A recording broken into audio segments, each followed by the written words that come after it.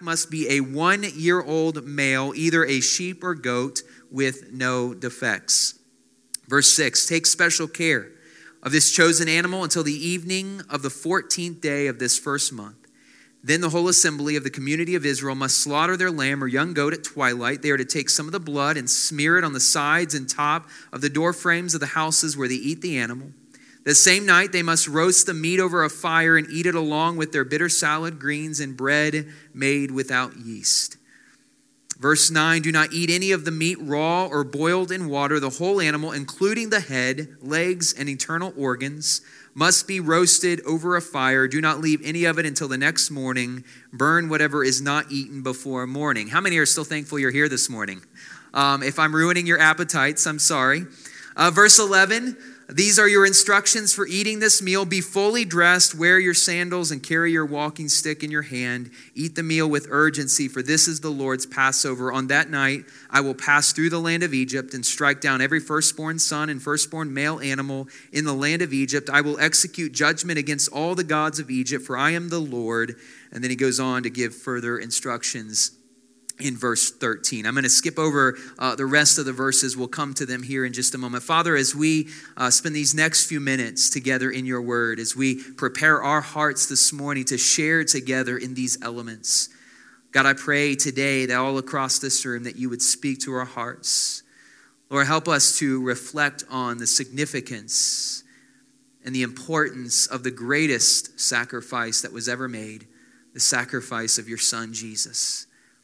Lord, may we remember that today, and may we never forget the price that you paid at Calvary for our sins so that we could spend eternal life with you. Holy Spirit, help me to speak your word with boldness, with clarity, with simplicity. Help me to decrease and help you to increase and be the focus of our time together this morning in Jesus' name. Amen. How many know that our lives are full of defining moments that are often life-changing? I'm certain if I were to take a poll in this room, several of you would probably be able to share with me several of those defining moments in your life that your life was altered for good or bad, but defining moments that we go back to that really shaped who we are, shaped our family, and even shaped our life. I know for me, I can think of several when I was younger, when I turned 16, the first car that I bought. I raised the money myself. I worked for that car. I raised $1,800, paid cash for it, got me through high school, and then had to buy another one before college.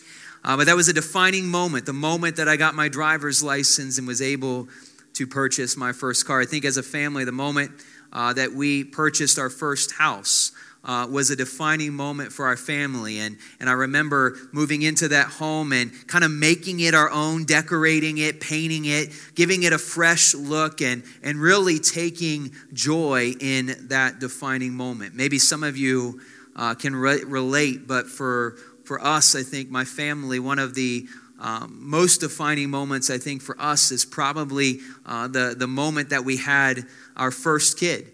Our other kids are special too, but that first kid was something special, and holding Eden in our arms for the very first time, what a defining moment that was. I know for me, I can recall back several years ago when I was ordained.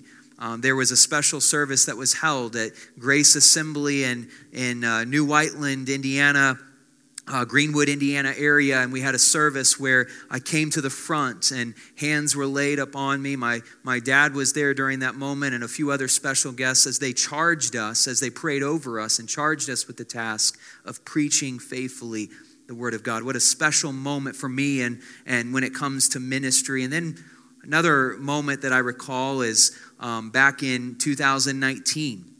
It was the Sunday just prior to us coming here. We were commissioned, Sarah and I, our family, and part of the team that was with us, we were commissioned and we were sent out to come here to Dunkirk to plant this church. What a defining moment, not just for us, but I believe for this church as well. All of us probably have those defining moments in our life that we can recall, the moment that we gave our heart to Christ, the moment that Christ came inside and changed and transformed how we thought and how we lived. When I think about the children of Israel certainly had their fill of defining moments. What about the receiving of the law on Mount Sinai, where Moses goes and ascends to the top of the mountain and he receives the law from God and he comes back down and he begins to relay those instructions to the people of God? Or how about the construction of the tabernacle? So much detail put into that event and that moment, but they were constructing a place that was mobile, and as God moved the people through the wilderness, the tabernacle went with them, and any place that God stopped, they would stop and they would set up the tabernacle. It was a place for the people to meet and worship God. What a defining moment for the people of Israel. How about their entrance into the land of promise? They had been wandering in the wilderness for 40 years, and finally Joshua has been commissioned to lead Israel into the land of promise. They cross over the Jordan and they begin to conquer and take the territory that has been deemed theirs. Or how about the completion of Solomon's temple, this miraculous, this phenomenal event where they can again come in the city of Jerusalem and worship and bring offerings and sacrifices to the Lord. Or even the 70-year period. Maybe not such a good defining moment, but a defining moment for Israel when they spent 70 years in exile because of their disobedience and their faithlessness. And because of that, they were in exile for 70 years, but God brought them back into the land of promise. But when I think about the defining moments for Israel, there is probably no moment more defining than the Passover event that happens here in Exodus chapter 12 and chapter 13. Let me just give you the context, and then we'll work through this text rather quickly as we prepare to share together in the elements. But Israel had been slaves to Egypt for a long time, 430 years. Really, since the time of Joseph. After that Pharaoh died, there was a new Pharaoh that came to power. He didn't know about Joseph, didn't have a good relationship with Joseph and his family. And so they were afraid that this group of people that started off as just 70 would start to grow and get bigger and eventually take them over. So they began to enslave the people of Israel. For 430 years, they were in bondage. Finally, after crying out to God for deliverance, God heard their cries. He remembered the promise that he made with Israel, and he sent them a deliverer, the person by the name of Moses. Moses was tasked with the responsibility of going back to Pharaoh and rescuing the people of God. But we know, if you know the story, if you read Exodus, really the first 10 to 12 chapters, if you read the first part of Exodus, you will see that in Pharaoh's stubbornness and his hardness of heart, he refused time after time after time to let the people go. We're familiar with the story because there were 10 different plagues that were brought upon the people of Egypt, really to bring judgment upon them and to display how incredible God's power was compared to the gods of Egypt. But even in those first 9 plagues, Pharaoh's heart became so hardened and stubborn that he refused to let the people go. But God then brought forth a final plague, which would bring death upon all the firstborn sons in Egypt. Yet there was a way, as we see in our text today, there was a way to escape God's judgment in this final plague. I want to make this statement because this will really shape our focus this morning. The institution of the Passover during the final plague against Egypt would really foreshadow the salvific or the saving work of God in Jesus Christ. What we read here in Exodus chapter 12 will really foreshadow what will be fulfilled in the person of Jesus Christ, the Son of God. And we will see that this morning as we work through the text. Let's examine this life-altering moment for Israel and take note of how it gives us a glimpse of God's saving work. Number one, the Passover events commemorated God's act of redemption on behalf of Israel. Let's read the text again in Exodus chapter 16, Deuteronomy chapter 16, verse 1. This speaks of the Passover later on, just before God's people enter the land of promise. It says, in honor of the Lord your God, celebrate the Passover each year in the early spring in the month of Aviv. For that was the month in which the Lord your God brought you out of Egypt by night. Here's what we know about the Passover. The Passover, or what later became referred to as or lumped in with the Feast of Unleavened Bread, was appointed as one of the main feasts or festivals for Israel. There were several festivals that the people were required, at least 3 of them, that they were required to make a pilgrimage to Jerusalem to celebrate in the course of an entire year. And this was one of them. This was a very special feast and festival that they celebrated often.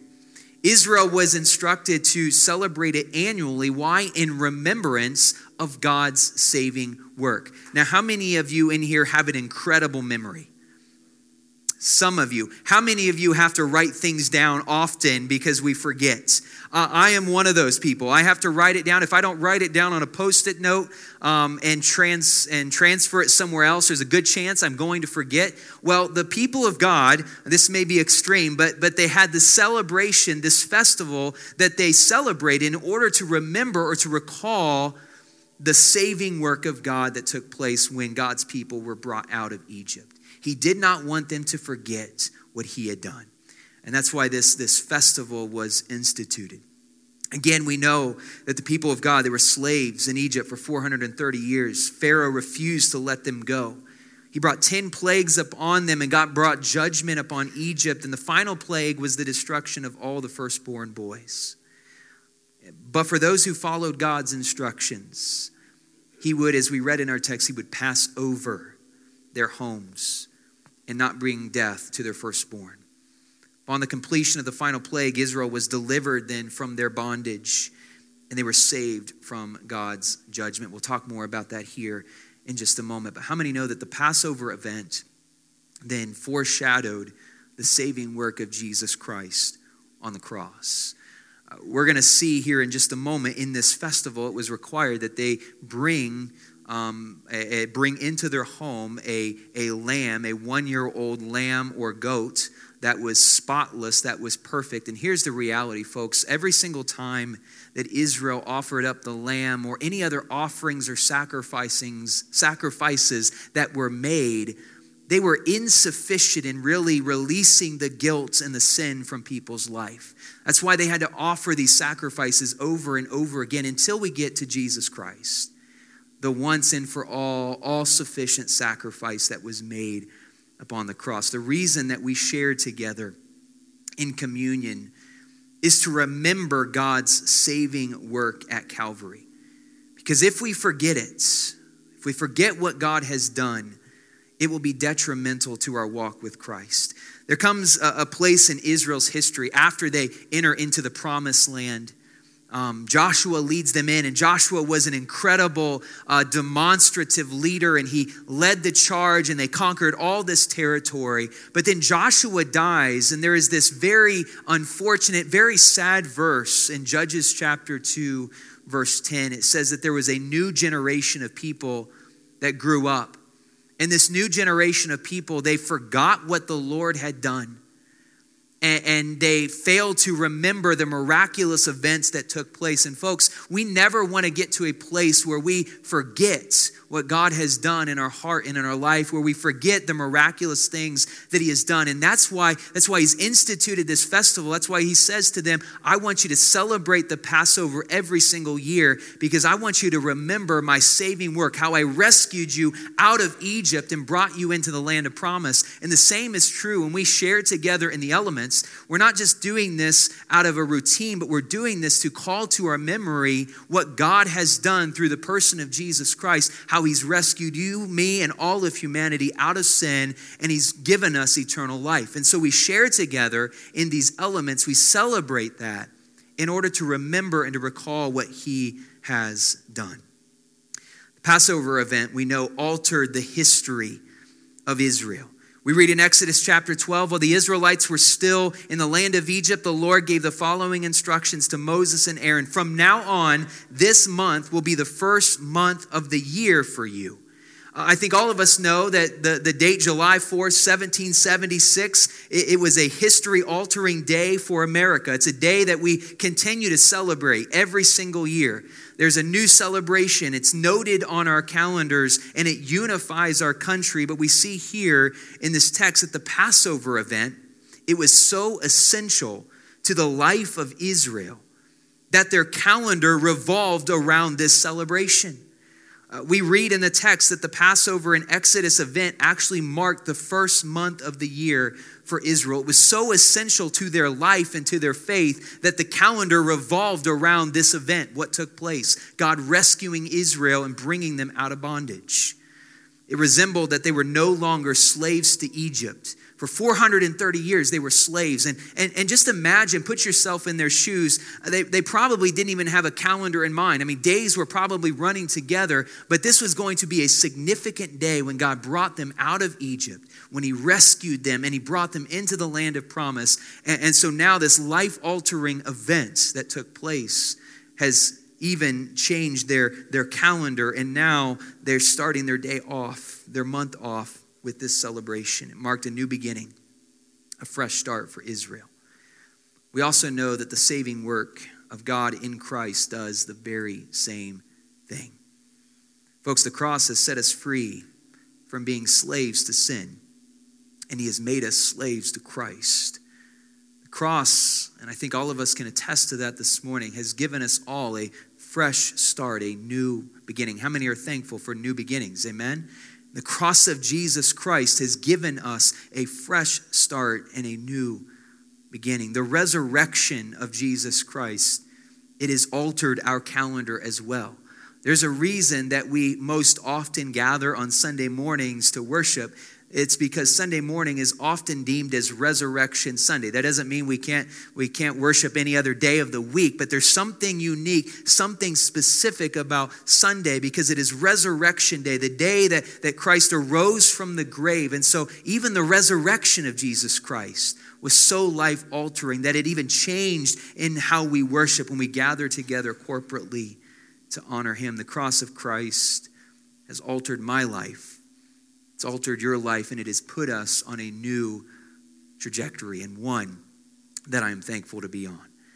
Tim Keller wrote these words. He says, when a great big truck goes over a tiny little bridge, sometimes there's a bridge quake. And when a big man goes onto thin ice, there's an ice quake.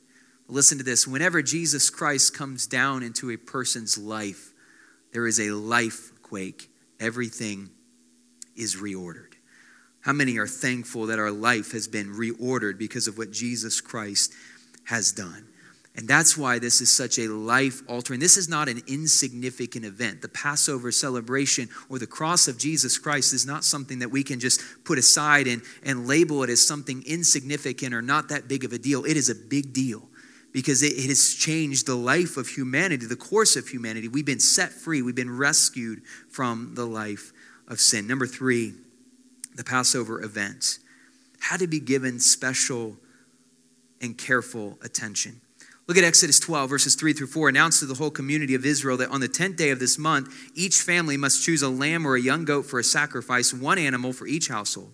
If a family is too small to eat a whole animal, let them share with another family. It doesn't say anything if your family is too big, bring in 2 or 3 animals. It just says if you have a small family, bring in a couple families together and share that with one another. Divide the animal according to the size of each family and how much they can eat. How many of you in this room are individuals who pay close attention to detail? Any of you? A few hands. And then other of you, the rest of you could care less about the details and just big picture people, all right? Well, when it comes to the Passover celebration, really when it comes to God in general, even as I've been reading through the book of Exodus, it's very clear that God is one who pays attention to detail.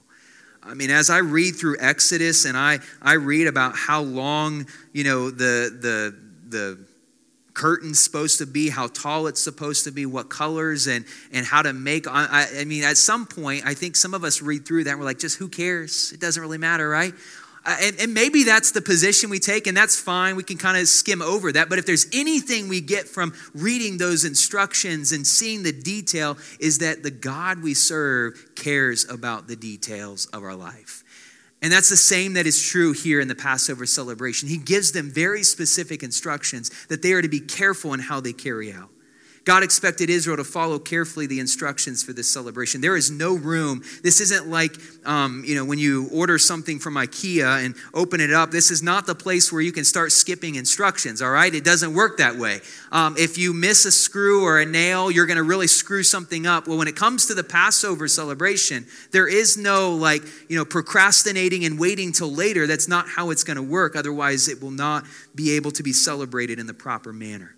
Procrastinating would not be sufficient. It would certainly fall short of God's expectations. Last-minute arrangements couldn't be made. Why? Because they needed a lamb on the 10th day, and they needed to care for it for a few days, and then on the 14th day, they were going to slaughter that lamb for the celebration. So there was no waiting until the 9th day. If they waited until the 9th day, there was a chance that there would be no lambs left on the shelf, all right? I think maybe in our culture today, we get that, especially, if we think back to our Thanksgiving celebration, if you waited very long to go buy a turkey, there was a good chance there wasn't going to be a turkey left, all right? And when they celebrated this festival, there was no waiting until the very last day to find the right lamb. They had to prepare for this moment. It required a great amount of detail. Failure to prepare adequately for the Passover would be haphazard and disobedient. Careful preparation and care must be taken. The same is true as we share together and as we approach the elements around the table. Listen to what Paul says. Paul notes, before receiving the bread and the blood of Jesus, before receiving these elements, Paul gives these instructions. He says that we are to examine ourselves prior to receiving the elements. So anyone who eats this bread or drinks this cup of the Lord unworthily is guilty of sinning against the body and blood of the Lord. That is why you should examine yourself before eating the bread and drinking the cup. Before we share together in the elements today, we're going to take just a few moments to even examine ourselves.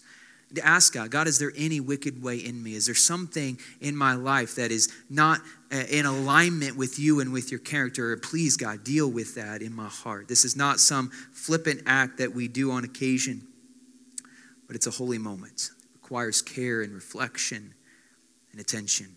It's why I'm really focusing our message on that this morning, because I want you to hear the heart behind why we even share together in these elements. Like the Passover, communion is a communal event where we remember the sacrifice of Christ. Number 4, and I'll give this last one to you quickly, and then we'll share together in the elements. The Passover event, and this is probably the most significant thing this morning, the Passover event required the perfect sacrifice. Exodus 12, verse 5, the animal you select must be 1-year-old male, either a sheep or a goat, with no defects. Exodus 12, verses 12 and 13, on that night I will pass through the land of Egypt and strike down every firstborn son and firstborn male animal in the land of Egypt. I will execute judgment against all the gods of Egypt, for I am the Lord, but the blood on your doorposts will serve as a sign, marking the houses of where you are staying. And when I see the blood, I will pass over you. This plague of death will not touch you when I strike the land of Egypt. Children of Israel, they were required to find the right sacrifice. It had to be a 1-year-old male lamb or goat, which implied that it had to be fully grown, had to be without defect, had to have no blemish, no spot, no stain. It had to be a perfect, spotless lamb. And then the blood of this sacrifice, per the instructions, once the animal was slaughtered, the blood was to be placed on the doorpost of their homes. And that would serve as a sign to God that this household had faith and trust in the God that they served. And because of that blood that was placed on the doorpost of their homes, that 10th plague, the angel of death that came through, the plague of death would not touch any homes who had blood on their doorpost, sparing them from God's judgment, those who had faith in God. What's significant about this event? This event prefigured the substitutionary death of Jesus. What does it mean when I say substitutionary death? It just means that Jesus, he is our substitute. He took our place. Scripture is pretty clear. Romans 3, verse 23, all have sinned and fall short of the glory of God. Romans 6:23, the wages of sin is death, but the gift of God is eternal life. And so death is what every sinner deserves. But Jesus has taken our place on the cross. He is our substitute. And instead of us being sacrificed, he, the perfect sacrifice, our Passover lamb, took our place. Paul says in 1 Corinthians 5:7, Christ, our Passover lamb, has been sacrificed for us. He, Jesus, is the perfect, sinless, spotless Lamb of God who takes away our sins. We don't have to go find a lamb or a goat any longer that is without defect. We don't have to gather that goat on the 10th day and then on the 14th day slaughter it, because there has been a once and for all perfect lamb, spotless lamb that has already been sacrificed, and that is the Son of God, Jesus Christ. And so therefore we no longer have to offer those sacrifices, because his sacrifice was completely and fully sufficient. Amen? He is the perfect, sinless, spotless Lamb of God. 1 Peter chapter 1, Peter says, "For you know that God paid a ransom to save you from the empty life you inherited from your ancestors. It was not paid with mere gold or silver, which lose their value. It was with the precious blood of Christ." And then John 1:29, the next day John saw Jesus coming toward him. Listen to what John says as he sees Jesus. "Look, the Lamb of God who does what? Who takes away the sins of the world." The blood of Jesus is the means by which believers escape the horrors of spiritual death. We deserve death, but through the blood of Jesus, we can receive eternal life. The blood of Jesus is the means of our redemption. We are set free. We are brought out of being slaves to sin, and now we are made slaves to Christ through the blood of Jesus. Romans 5, "And since we have been made right in God's sight by the blood of Christ, he will certainly save us from God's condemnation." In Ephesians 1, Paul said he is so rich in kindness and grace that he's purchased our freedom with the blood of his Son and forgave our sins. And that is a price, folks, that only Jesus could pay. It wouldn't be sufficient if you paid it, if I paid it, because we are not sinless. We are not perfect. But Jesus Christ is the sinless, perfect, spotless Lamb of God who came to do what? To take away the sins of the world. His sacrifice on the cross is all sufficient. It met all of the requirements. When Jesus was hanging on the cross, and when he said the final words, "It is finished," what that really means is the debt has been paid in full.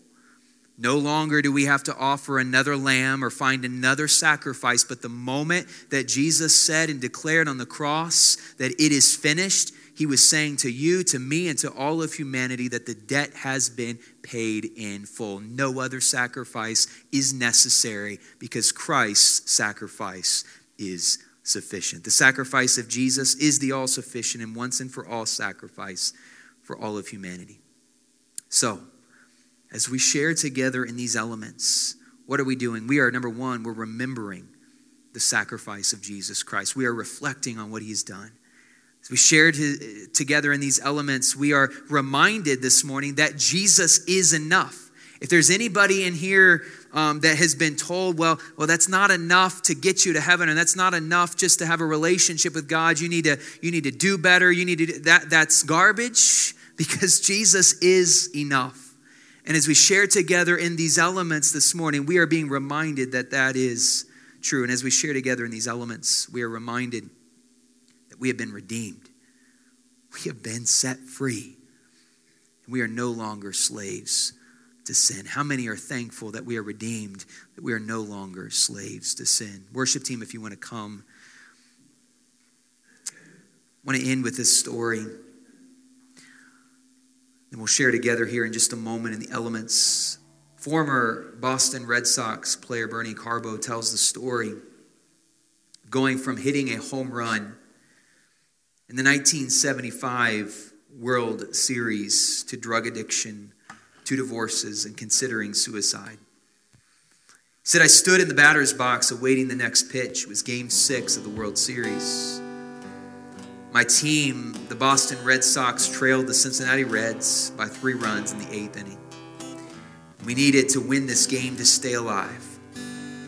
I was sweating bullets. 2 men on base, I could even the score with a single swing. I took a swing and watched as the ball sailed over the center field wall. A home run. You might imagine that hitting a clutch home run in a crucial World Series contest would be really the defining moment of my life. The truth, however, is that I was totally miserable. I was addicted to drugs. I'd even used some before the game. I spent the next few years bouncing around from team to team until I finally washed out of the big leagues altogether. I was only 32 and my career was over. The next 8 years, I continued to use drugs. My wife and I bought a home in Florida, hoping to settle down, but for both of us, the drugs continued to flow. Finally, I told my wife we needed to slow down, but she refused and filed for divorce. I continued using other drugs and abusing alcohol.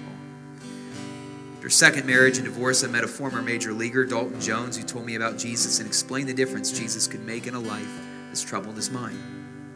I prayed that day, and I believe Jesus began to work within my heart. Even so, I persisted in using drugs. At the point of losing all hope, sitting in my home, I was ready to take my own life. I felt like I had tried everything and I was worthless. After suffering a panic attack, I was sent to a hospital where I met a retired pastor. The pastor spoke with me about the Bible. He taught me about Jesus and how true healing could happen if I would trust in him. And I grew in my understanding of what it means to live for Christ every day and to rely on him for forgiveness and strength. In 1994, I had one final relapse, which plunged me into a sea of guilt and despair. Then I met Tammy, a woman who became my wife. She reminded me about Jesus and the atonement for sins through his death on the cross. And I believed once more, listen, that his blood was sufficient to cover all my transgressions, and that we can depend on him for the grace we need to overcome the strongholds of addiction or any other habitual sin. Now, I've been married for 26 years. I've been clean the entire time. I want others to know there is hope. There is a way out of the deadly seduction of using drugs. Not only does Jesus Christ offer the way out, but he also offers the way into a life more joyful and abundant than anyone could ever imagine. Truly, our God is an awesome God. What I want to bring you back to is that statement that he made, and he said, and I believed once more that his blood was sufficient to cover all of my transgressions. The blood of Jesus Christ is sufficient. Another sacrifice doesn't have to be offered. We don't have to try to find another way, another avenue to be set free. Christ has already paid the ultimate sacrifice. He's redeemed us. He's purchased us as his own. We just have to receive what he has done for us. His sacrifice, his blood. It is the all-sufficient sacrifice. There is nothing greater. With your eyes closed.